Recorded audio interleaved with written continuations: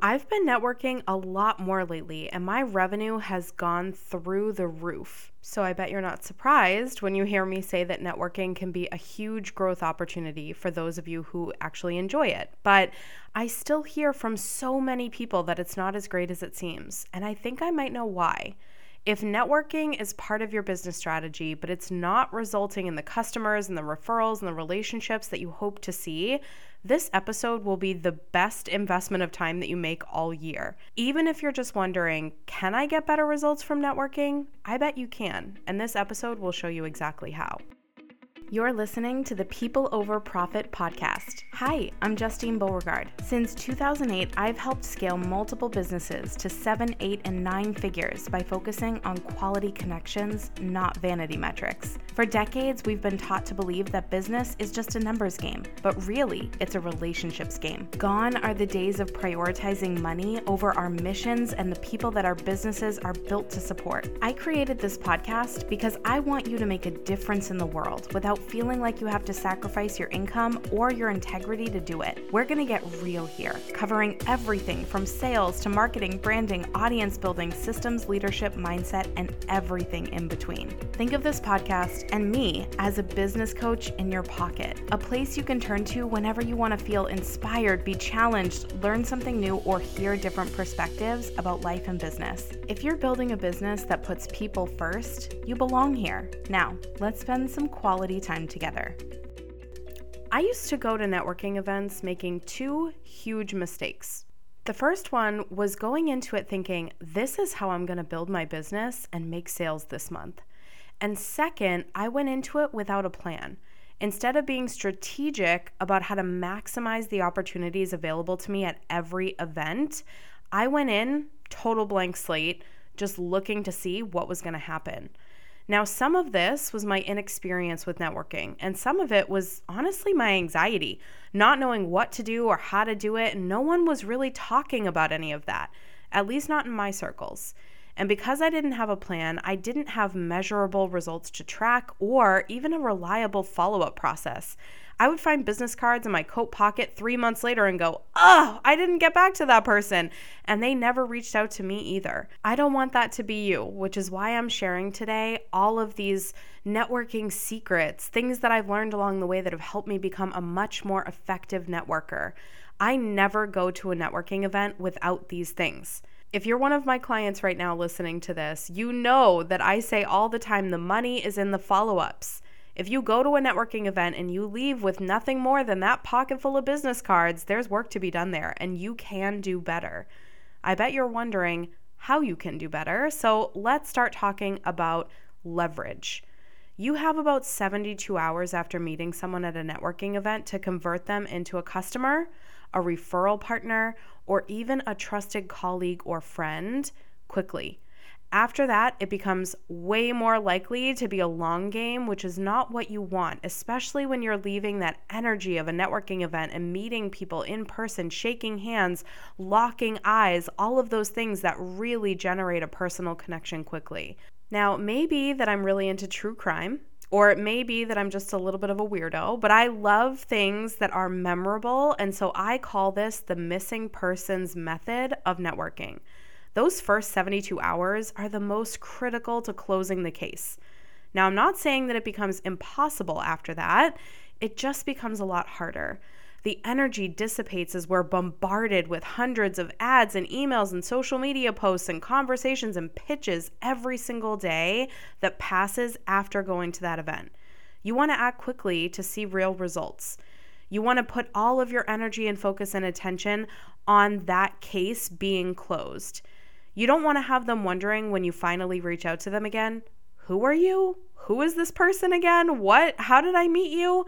Networking is all about relationship building. We're not here for that old dating game rule of wait 3 days to call. If you like that person, you better follow up as soon as you can. Now, as you think about when you'll follow up, give some real thought about how you will too. A good follow-up process doesn't have to be complicated, but it should be effective. I'll share mine with you as an example because, again, I was not told how to do this, and it made it so much harder to try to figure out on my own when I didn't know what I was doing. So before I go to any networking event, I set aside time on my calendar for the following day so that I have time and space to follow up with people of interest. I plan ahead of time to make notes on their business card or in my phone, so I have an exact point of continuing the conversation with them. So I remember things about them. So that reach out is way more meaningful than just, hey, we met at this event last night. Here's a little bit more about me.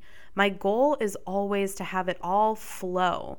So, I love that story you told about your daughter, and we're soul sisters because we both were wearing leopard shirts or whatever, and picking up that conversation from a point that feels really human and is just connecting with that person. Or I loved what you said about this, and after giving it a little more thought, I think there might be an opportunity for us to collaborate in this way, building on those little moments, those little pockets of you being present with that person and creating a real meaningful connection with them.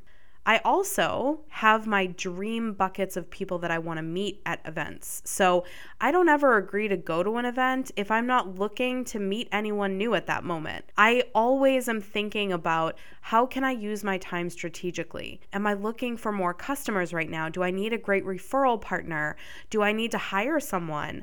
What is value that I can add to other people that they can add to me that makes going to this event a really great use of both of our time? The goal of this is to feel very clear about why I'm there to network so that I can guarantee a return on my investment. Even if an event is free, my time is a resource, so is yours. You never want to be wasting your time to just do things that everyone else is doing. You want to do it intentionally. And when you're at the networking event, you want to prioritize your time to meet those goals. So if I'm looking to meet a strategic partner, for example, and I come across someone that I might want to hire later or who might be a potential customer for me, I'll invest less of my time at that event and coordinate a better time to follow up with them after the event so that I can maximize my time meeting new people that actually help me achieve my goals while I'm there as much as I possibly can.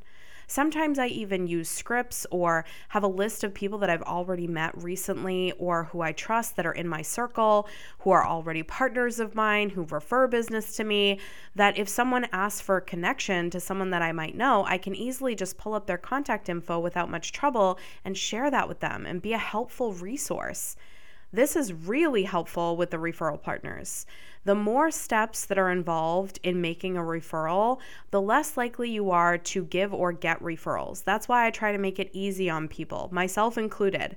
I tend to give 10 times more referrals than I ever expect to receive.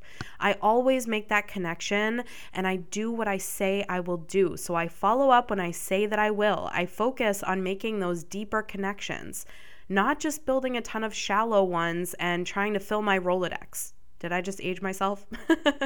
I ask questions to make sure that it's a fit and that our values align and that we actually are helpful for each other. And once I make my rounds around the room, I can decide to go back to that person who could be a potential hire and talk to them more deeply or connect with that potential customer. But it's also helpful to say, you know what? This sounds like it could be great. There's a lot of pressure at events like this and a lot of noise. Why don't we schedule a time to sit down and talk about your business when it's a little more quiet or personal? It's an easy way to take that conversation out of that busy environment to allow you the time to circulate around the room and to have a deeper connection with that person. It doesn't always have to be or feel awkward to just step away. You can have these kind of conversation bridges that you learn how to build and become natural to you. So think about your goals before you go to your next networking event or have a networking experience or join a networking group. What do you want to do? Do you want to meet 3 new potential customers? Do you want to hire a bookkeeper or work with a branding expert? Do you want exposure in a news outlet? Do you want to connect to 5 potential partners? Do you want to meet as many referral partners as possible? And then think about how much time you will invest in the event, if it's working and when it's not. Will you be inviting people to follow you on social media or to join your email list? Or do you want them to book calls with you after the event? All of this feeds into your funnels and your customer journey. It's a lot bigger picture, but once you nail this, networking becomes such an amazing growth opportunity. And if this truly is a core part of your marketing strategy, I want you to be thinking about how much time you're dedicating to networking each month, how uncomfortable you're willing to get. If it's working for you, why are you or aren't you prioritizing networking events every single month? Going to things and making time for them at 9 a.m. or at 2 p.m. or even at 8 p.m. at night. How does it contribute to your goals? Does it lower your customer acquisition cost? Is it a focus area for you? What networking events have been the most fruitful in the past year? Which ones felt maybe a little bit less successful? Was it the organization that was running it? Was it the quality of people who were there? Was it because it was a little further away than you normally travel?